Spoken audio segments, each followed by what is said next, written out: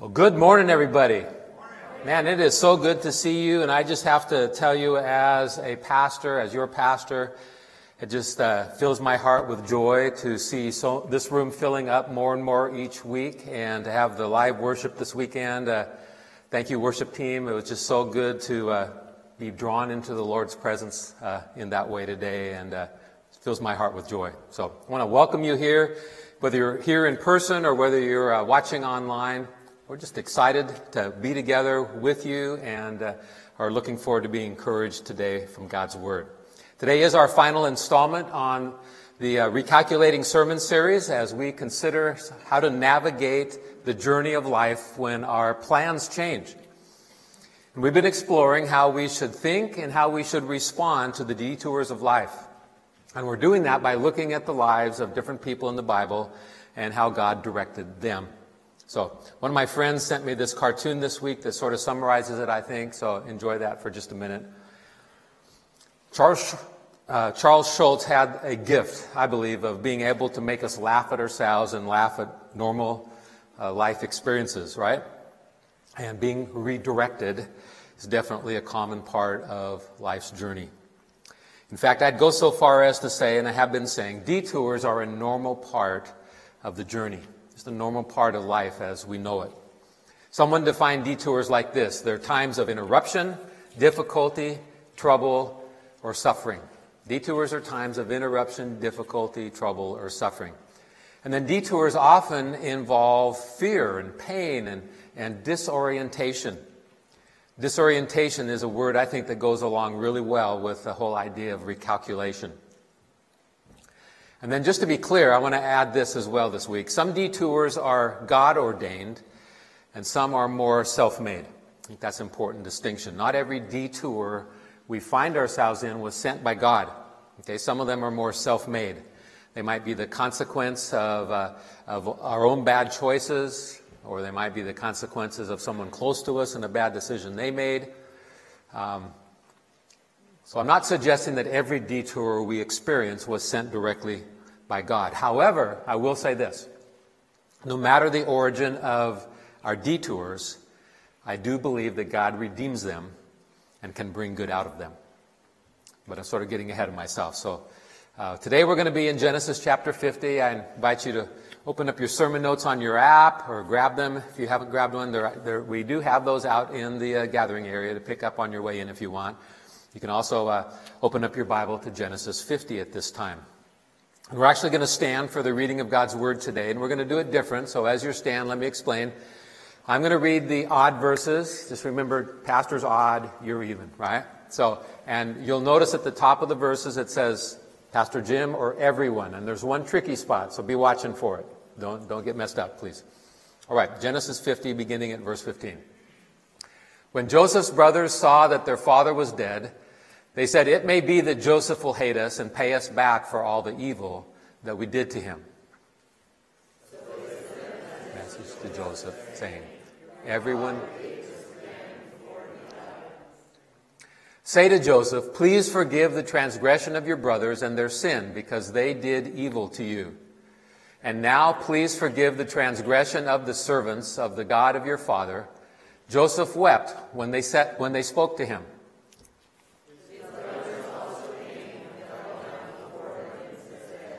"Behold, we are your servants." But Joseph said to them, "Do not fear, for am I in the place of God?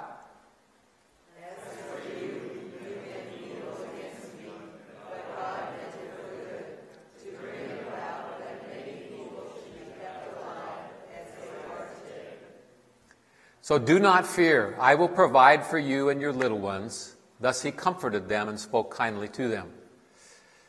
So Joseph remained in Egypt, he and his father's house. Joseph lived 110 years. And Joseph saw Ephraim's children of the third generation. The children also of Machir, the son of Manasseh, were counted as Joseph's own. And Joseph said to his brothers, "I'm about to die, but God will visit you and bring you up out of this land to the land that he swore to Abraham, to Isaac, and to Jacob. Then Joseph made the sons of Israel swear, saying, God will surely visit you, and you shall carry up my bones from here. So Joseph died, being 110 years old. They embalmed him, and he was put in a coffin in Egypt. Amen. God bless his word. You may be seated, and I'm going to pray. Lord, we thank you for the joy of gathering together to worship your holy name, the joy of declaring your praise together. And we thank you, God, for your word. And we declare your word is truth, and we believe it with all of our hearts. And we pray you'd use it to change our thinking and to draw us close to you today. We ask you to teach us in Jesus' name. And everybody said, Amen. Amen. So we're talking about detours. I didn't sign up for this miserable job. That's a detour. I didn't sign up for this disease. I didn't sign up to take school online on Zoom forever. Or I didn't sign up for this dead-end marriage or whatever else you might think of when we talk about the word detours. As you meander through the detours of life toward your God-given destiny, as you maneuver your way there with God's grace, the thing that will keep you going is having the right perspective. And that's what I want to conclude our series by talking about today. I want to make sure that you're looking at the right thing in the right way. That's perspective. Perspective is how you perceive or how you view something. Because it's important that you have the right perspective, particularly when you're on a detour. That is a secret that we all need to understand in order to have success. And we're going to learn that from Joseph's story today, that we need to see our detours from God's perspective. To see our detours from God's perspective. And I want to begin by reading again our key verse, Genesis 50:20. As for you, you meant evil against me, but God meant it for good, to bring it about that many people should be kept alive as they are today. I want to remind you of the context of Joseph's story that sets up this verse. So this is a verse that's at the very end of his story. The story covers chapters 37 to 50. This is toward the end of chapter 50. Joseph was the son of the Hebrew patriarch Jacob. His father Jacob showed all kinds of favoritism toward him, and in fact, including that coat of many colors we're familiar with. And just know that that was a constant and painful reminder and irritation to Joseph's brothers. And then Joseph had those dreams, and remember, he dreamed that his brothers and even his parents would bow down to him someday, and he shared that with his family. And of course, his brothers especially didn't like hearing that very much, and they certainly did not like their father's favoritism, and so they ended up selling their brother into slavery. And Joseph ended up as a slave in Egypt in the home of a military commander named Potiphar. And one day, Mrs. Potiphar tried to seduce Joseph, and he refused her advances, and Joseph ended up in prison unjustly. But Pharaoh also happened to imprison his baker and his cupbearer about that same time, and they just happened to end up in the same prison, area of the prison. Not a coincidence, I'm sure. And the cupbearer mentioned Joseph to Pharaoh a couple of years later. Pharaoh had a dream, and the cupbearer remembered how Joseph had interpreted his dream when they were in jail, and so he mentioned this young man, Joseph, to the Pharaoh. And Pharaoh summoned him to his court. And you know the story. Joseph interprets the dreams that Pharaoh had about the famine that's coming. And Pharaoh ends up appointing Joseph to be his prime minister and to prepare Egypt for the coming of that famine. And eventually Joseph's brothers go down to Egypt to buy food for their families. A couple of times, in fact, and they were eventually reconciled with Joseph. And even Jacob, their father, moved down with them and lived there until he died. So happy ending, but not until after a lot of pain in the process. Some have called it the 50-20 principle. You meant it for evil, but God meant it for good. Stay with me now. I want to back up to chapter 39, and I want to track with you some verses that describe how God was with Joseph through all of that. And the importance of us remembering the Lord is always with us, even in the midst of our detours and difficulties and trials. The Lord is always with us. These verses are on the screen behind me, and I'll be starting at Genesis 39:2. The Lord was with Joseph, and he became a successful man, and he was in the house of his Egyptian master. That'd be Potiphar. Verse 3, his master saw that the Lord was with him, and that the Lord caused all that he did to succeed in his hands. Verse 5, from the time that he made him overseer in his house and over all that he had, the Lord blessed the Egyptian's house for Joseph's sake. The blessing of the Lord was on all that he had in house and field. And then, remember, Joseph was sent to prison after that false accusation, and it says, but the Lord was with Joseph and showed him steadfast love and gave him favor in the sight of the keeper of the prison. And finally, verse 23, the keeper of the prison paid no attention to anything that was in Joseph's charge because the Lord was with him. And whatever he did, the Lord made it succeed. All right, that's chapter 39. I want to focus, though, today on Genesis 50:20, because that's our key text. Genesis 50:20, as for you, you meant evil against me, but God meant it for good. God meant it for good. The secret to Joseph arriving at his destiny and experiencing God's blessing as he did is that he refused to leave God out of the equation. No matter the circumstances, Joseph believed the Lord was with him. He gets put in a pit, God was with him, even there. Sold into slavery, God is with him. Rises to a position of influence in Potiphar's house, and God was with him. Put in jail, even there, God is with him. And then he moves into Pharaoh's administration, and God is with him still. Every time we see Joseph, whether it's good or bad, we see God is with him. Joseph understood that, and that was key. Let me say it another way to you today. If you take God seriously, you can never be a victim. You can never be a victim of circumstance because God is sovereign over your circumstances. Nothing happened in Joseph's life that was not approved first by God, even if it was negative. But if the enemy can keep God out of the equation, particularly when the circumstances of our life seem negative, you will lose perspective and you will only be able to see the sweat of the treadmill that you're on. All through his story, no matter what Joseph's circumstances, he kept referencing God and remembering that the Lord was with him. He brings God into the equation over and over again. Listen to Joseph and what he said when Pharaoh asked him to interpret his dreams for him. This is how Joseph responded. Joseph answered the king, I am not able to explain the meaning of the dreams, but God will do this for the king. Joseph's destiny was in God's hands, and Joseph understood that. And if your destiny is in God's hands, God will control where you go and where you wind up in spite of the detours you experience along the way. Now, here's what I want you to notice, and it's so obvious I think it's easy for us to miss. Genesis 50:20 is our key verse, especially that first phrase. As for you, you meant evil against me, but God meant it for good. So here's the equation.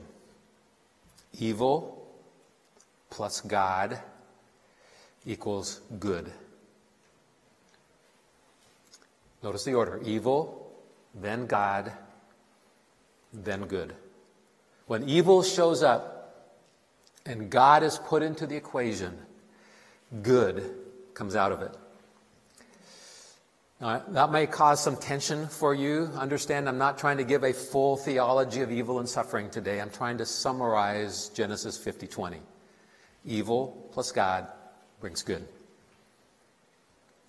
I know you didn't sign up for this, whatever the detours are that are in your life today.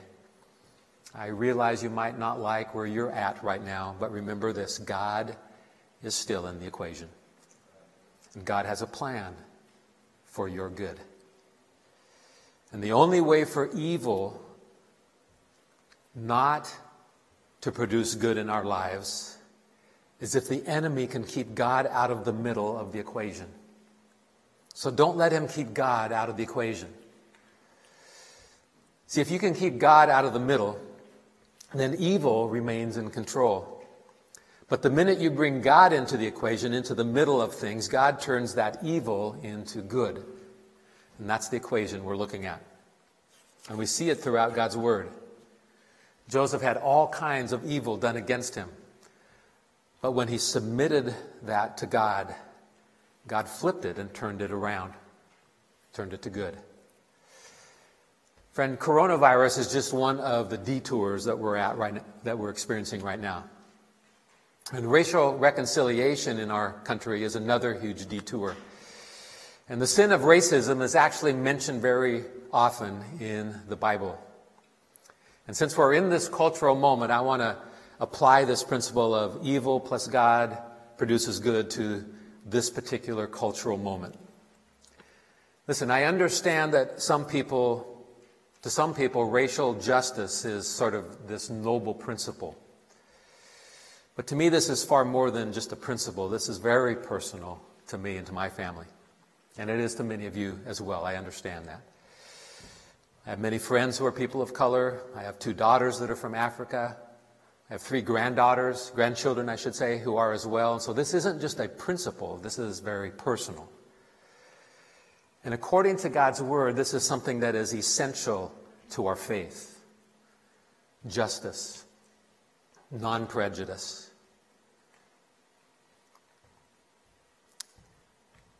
In John chapter 4, there's a beautiful story of Jesus and his disciples traveling back toward Galilee. And it says they chose to go through Samaria. They went out of their way against the cultural norm of their day and made a point to go through Samaria. Jesus led them that way because he had an appointment with a woman at a well. And the issue that he was dealing with that day was racial prejudice. It was a huge deal in Jesus' day, as it continues to be today.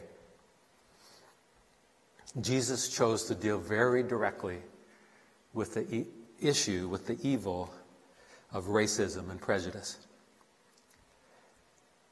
Listen, I believe we all have some elements of prejudice in our hearts.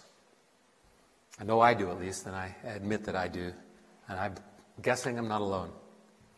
And since we're all sinners with a sin nature, I suspect we all have some vestiges of prejudice to deal with at times.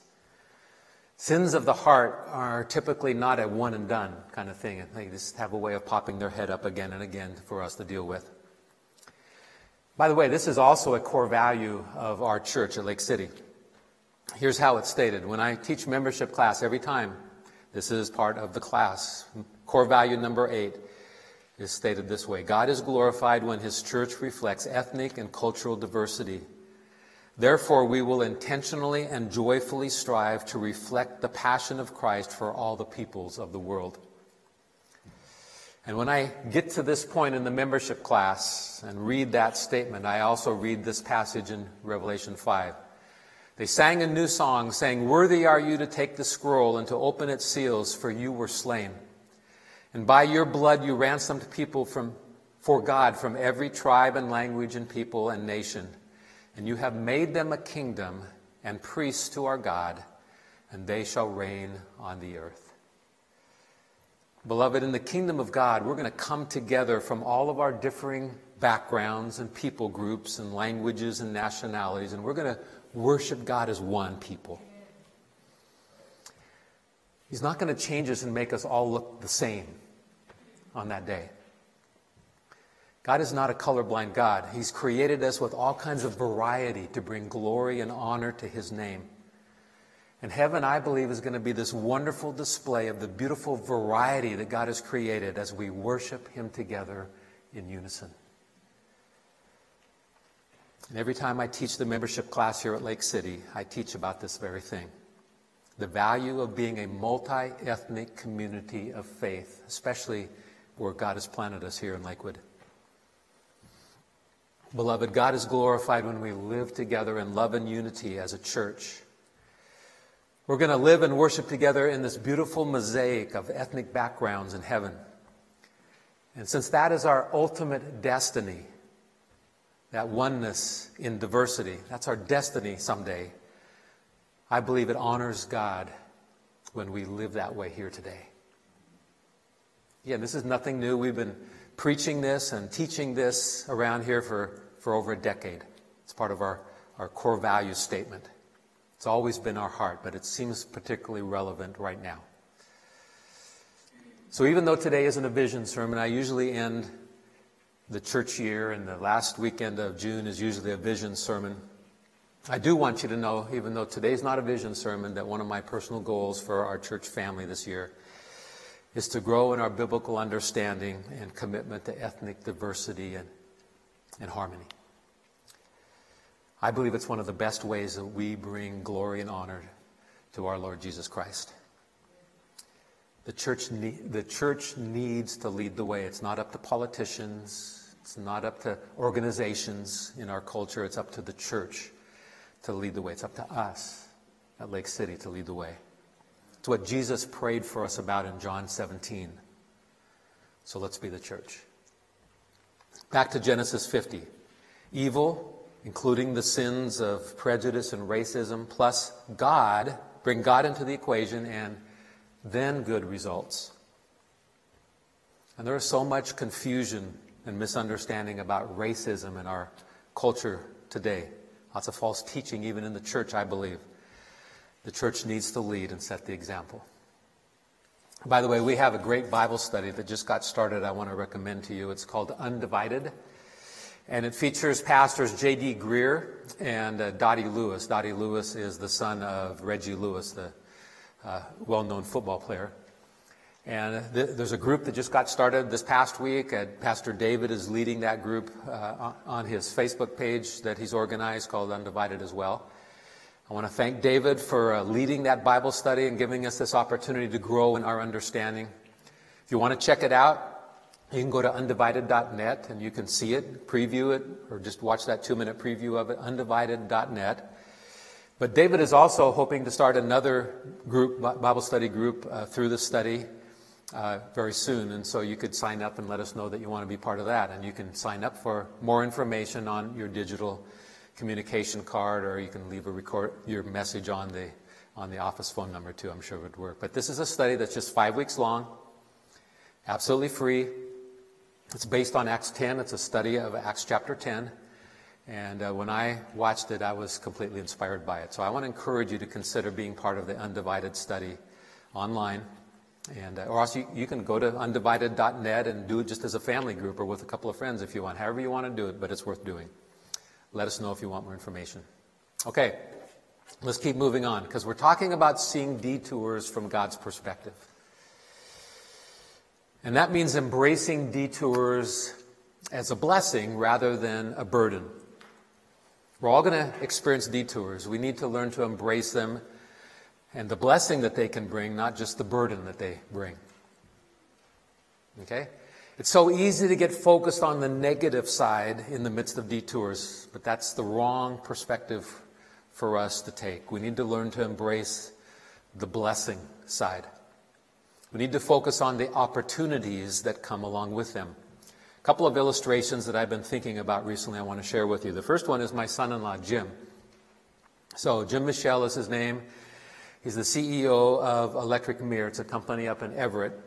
And they invented the technology of lighted mirrors back in the 90s. And some of their mirrors that they produce have computers or televisions built into them, so they're pretty cool. But anyway, they've been doing that for a couple of decades now. But when COVID-19 hit a few months ago, it threatened to shut down their company. And they had the decision to make, and Jim labored over this. He has several hundred employees he didn't want to lay off, and it's like, so do we just close down, or do we pivot and find something good out of this? And God brought to them this idea of using their experience in commercial lighting to find a solution to coronavirus and how to treat that. And they did some work in the area of ultraviolet light. And ultraviolet lights have actually been used for over 100 years to treat bacteria and viruses and pathogens like that. So they're used in hospitals and places like that, even though I'd never heard of it before. But anyway, here's a picture of the actual machine that Jim's company came up with. This is a new division of electric mirror, and that's actually 3 machines, so it's kind of weird. But what you do is you roll one of these banks of lights into a room, these UV lights, and you take the iPad that's hanging there on the handle and program it, then you walk out of the room and push the start button, and it cleanses the room. Pretty cool. It's not the ultimate answer to coronavirus, obviously, but it's one way to kill and disinfect spaces until a solution is discovered. And the interest has actually been very strong for these new units. So rather than shutting down Electric Mirror, they have been able to keep right on working through these last 4 months, and this brand new division of Electric Mirror has developed because of it. So I think that's cool. By the way, the gal at Safeology, that's the name of the new division, the gal that sent that picture to me, I told her this is for a sermon that I wanted to use it as an illustration, and so she emailed her boss, my son-in-law, said, I'd like to know what the sermon topic is and how this fits in. And Jim's response was classic. He said, I think the topic is, how will my granddaughter get fed? One more illustration for you. This is from an article in Christianity Today in April. Coronavirus searches lead millions to hear about Jesus. Millions of worried people who have turned to Google with their anxiety over coronavirus have ended up connecting with Christian evangelists in their search results, leading to a spike in online conversations. For example, in the Philippines, a woman named Grace found herself on a website about coronavirus fear, hosted by the internet evangelism organization Global Media Outreach. Please help me not to worry about everything, she wrote in a chat with a volunteer counselor. What's happening now is very confusing. Her counselor explained that only Jesus can bring lasting peace, and Grace received Jesus as her Savior. I want you to understand, amen is right, I want you to understand that thousands of conversations like that are happening over the internet every day. Between mid-March and late March, Global Media Outreach saw a 170% increase in clicks on their search engines for ads about finding hope in Jesus in these hard times. The top 3 evangelistic online ministries, Global Media, Billy Graham, and the Campus Crusader crew now, they have something like over 200 million evangelistic presentations every year online. And pastors and evangelists and online ministries are pretty much uniformly saying God is doing something unique right now. So only time will tell, I get it, that about those who have turned to Christ during the pandemic and if they'll continue to seek the Lord or not. But it seems safe at least to say this, that God has been using this detour we're in to get people's attention, to cause them to search for answers, and many of them are finding Him. Praise God. So evil plus God brings good. So I wonder, are you waiting for God to take something that is hard in your life today, something that is evil, something that is bad, and turn it into something good? Here's my final point. When we embrace God's perspective of the journey, it gives us endurance to make it through. God's perspective is what gives us the endurance we need to make it through. I want to remind you, Joseph had no idea how his story was going to turn out. We know it because we've read it before.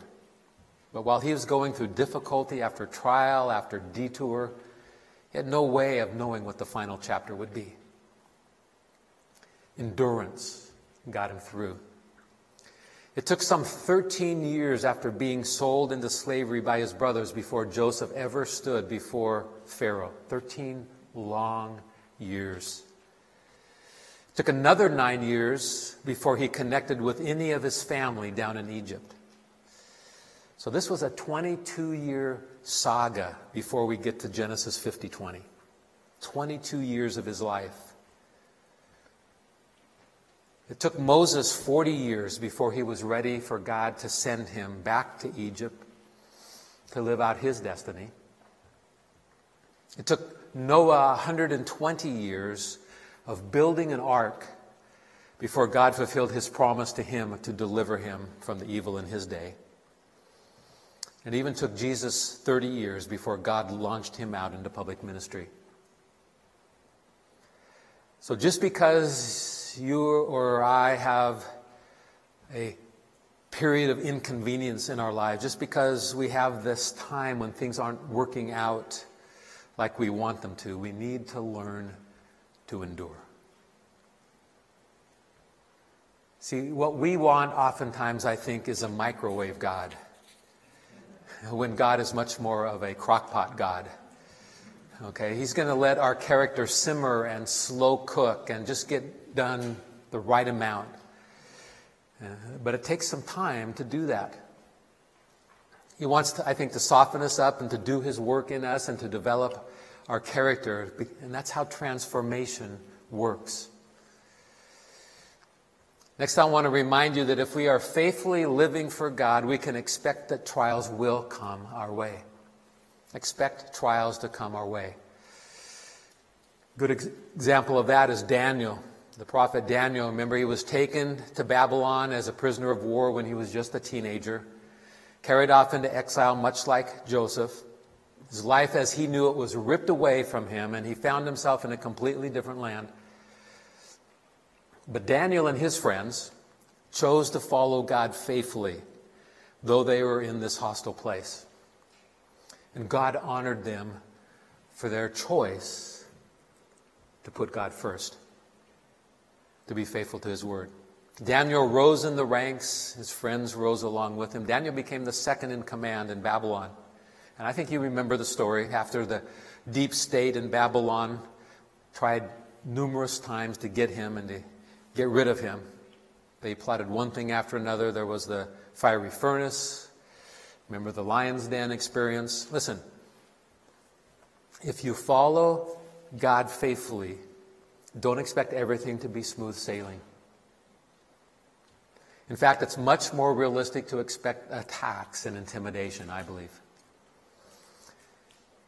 So when Daniel heard that they had passed that law, making it illegal for him to continue to pray to the one true God, what did he do?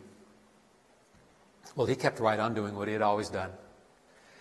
Listen to how Daniel described his response in Daniel 6:10. When Daniel knew that the document had been signed, he went to his house where he had windows in his upper chamber open toward Jerusalem. He got down on his knees 3 times a day and prayed and gave thanks before his God as he had done previously. He remained faithful to his God. Listen, beloved, we live in a day that is progressively becoming more and more like Daniel's day. There's increasing intimidation and animosity directed toward followers of Christ. Our culture is trying to silence us. But friends, don't lose heart. More important, don't back down. When we embrace God's perspective of the journey, it gives us endurance to make it through. So be prepared and expect those trials to come. I love the way the Apostle Peter put it 7 centuries after Daniel. This is what he said. Beloved, do not be surprised at the fiery trial when it comes upon you to test you, as though something strange were happening to you. But rejoice insofar as you share Christ's sufferings, that you may also rejoice and be glad when His glory is revealed. And friends, that is so hard for us to do when we're in the middle of a detour or something painful, to rejoice. But Peter says Jesus is the example. So be ready to suffer and endure just like He did. Expect trials. that will help you be able to endure. So why do I say that? Well, the tendency is when the hard times come down here is to give up, to lose hope in God. But I want you to know this as well. The worse it gets, the harder you need to run toward God. Know this as well. The worse it gets, the harder you need to run toward God. When detours feel like setbacks and disappointment sets in, that's the time to draw near to God. The harder you need to pursue Him. The more aggressive you need to run toward Him. It's easy to praise Him in the sunshine. But if it's stormy outside, you have to make yourself, you have to remind yourself to praise Him. The darker it gets, the harder you need Him to shine His light in your life. Listen to what David said when he found himself in a dark place. This is Psalm 63. O God, you are my God. Earnestly I seek you. My soul thirsts for you. My flesh faints for you, as in a dry and weary land where there is no water. David lived in a very desert, arid country, and so that's how he's describing it. That might be hard for us to comprehend sometimes, but he understood the need to earnestly follow after God. That's not only his secret. I think Joseph got that as well. He had no idea how long it was going to take him to get through the painful stuff that he was going through. 22 years. And I believe that endurance comes only by drawing close to God. I love how the author of Hebrews describes Jesus, the one we're drawing close to. Listen to this, Hebrews 4. For we do not have a high priest who is unable to sympathize with our weaknesses, but one who in every respect has been tempted as we are, yet without sin. Let us then with confidence draw near to the throne of grace, that we may receive mercy and find grace to help in time of need. Isn't that what we need? A high priest who sympathizes with our weaknesses, who invites us to draw near to his throne of grace with confidence, so that he can give us his grace and help. Here's some application points I want to conclude with. The first next step is this. I will ask God to give me his perspective on my journey. His perspective on my journey. And that means, first of all, remembering that he is always with us.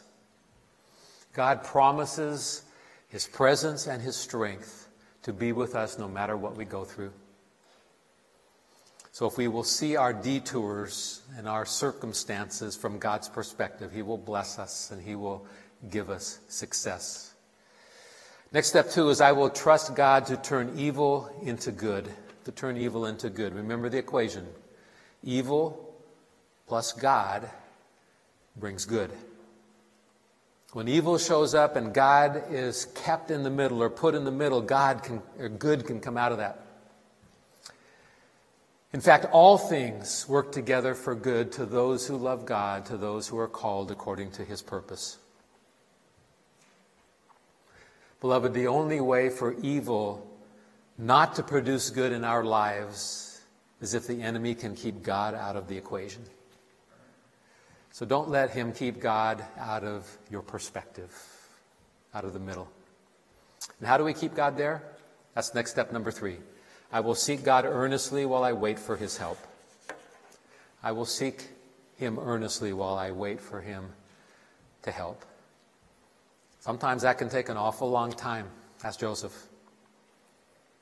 So what do we do while we're waiting for God to intervene, to give us the help that we're asking for? Well, we keep seeking him and running to him earnestly. Not half-hearted, but earnestly. Like a deer panting for water is how David describes it. Jeremiah 29 are some of my favorite verses, and I want to close with them today. But I want you to notice the condition that is mentioned. And it's highlighted at the end of this passage with the word when. So listen for that. For I know the plans I have for you, declares the Lord, plans for welfare and not for evil, to give you a future and a hope. Then you will call upon me and come and pray to me, and I will hear you. You will seek me and find me when you seek me with all your heart. You will seek me and find me when you seek me with all your heart. Friend, that's what we all need to be about. Seeking him with all of our heart, getting into his word, and studying God's word. And we need that more today than ever, believe me. Next step, number 4, is I will surrender my life to Christ and his plan for me. If you've already trusted Jesus as your Savior, then it's surrendering to his plan for your life and asking him to help you. But maybe you're here today, or maybe you're watching online and you've never yet surrendered your life to Christ for salvation. And friend, that's the place I would encourage you to start right now. To just ask him to be your Savior, to forgive you for your sins, so you can line up your life with his plans for you. And that would be the place that he's calling you to start today. And I'm going to give you a chance to receive Christ as we close in prayer right now. So let's bow in prayer. Pray with me, please. Lord Jesus, we draw near to your throne of grace. And we draw near with confidence because you shed your blood there for us. You paid the price for our sin. And we want you to know how grateful and how thankful we are. You are our sovereign King over all of life. And we worship you and we declare your greatness today. And friend, if you're listening to this prayer right now and you've not yet taken that first step of faith by receiving Jesus as your Savior, I want to invite you to do that right now.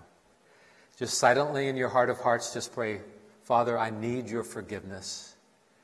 I can't earn your forgiveness by being a good person or by being a religious person, but I receive your forgiveness today by faith in Jesus Christ.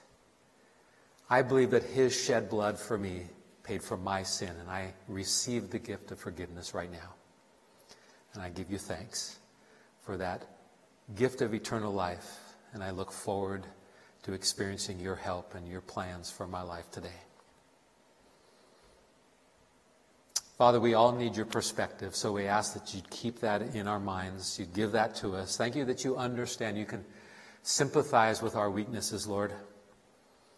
Help us to even rejoice in our suffering. Help us to trust you on the journey and to seek you with all of our hearts. We pray this in Jesus' name. Amen.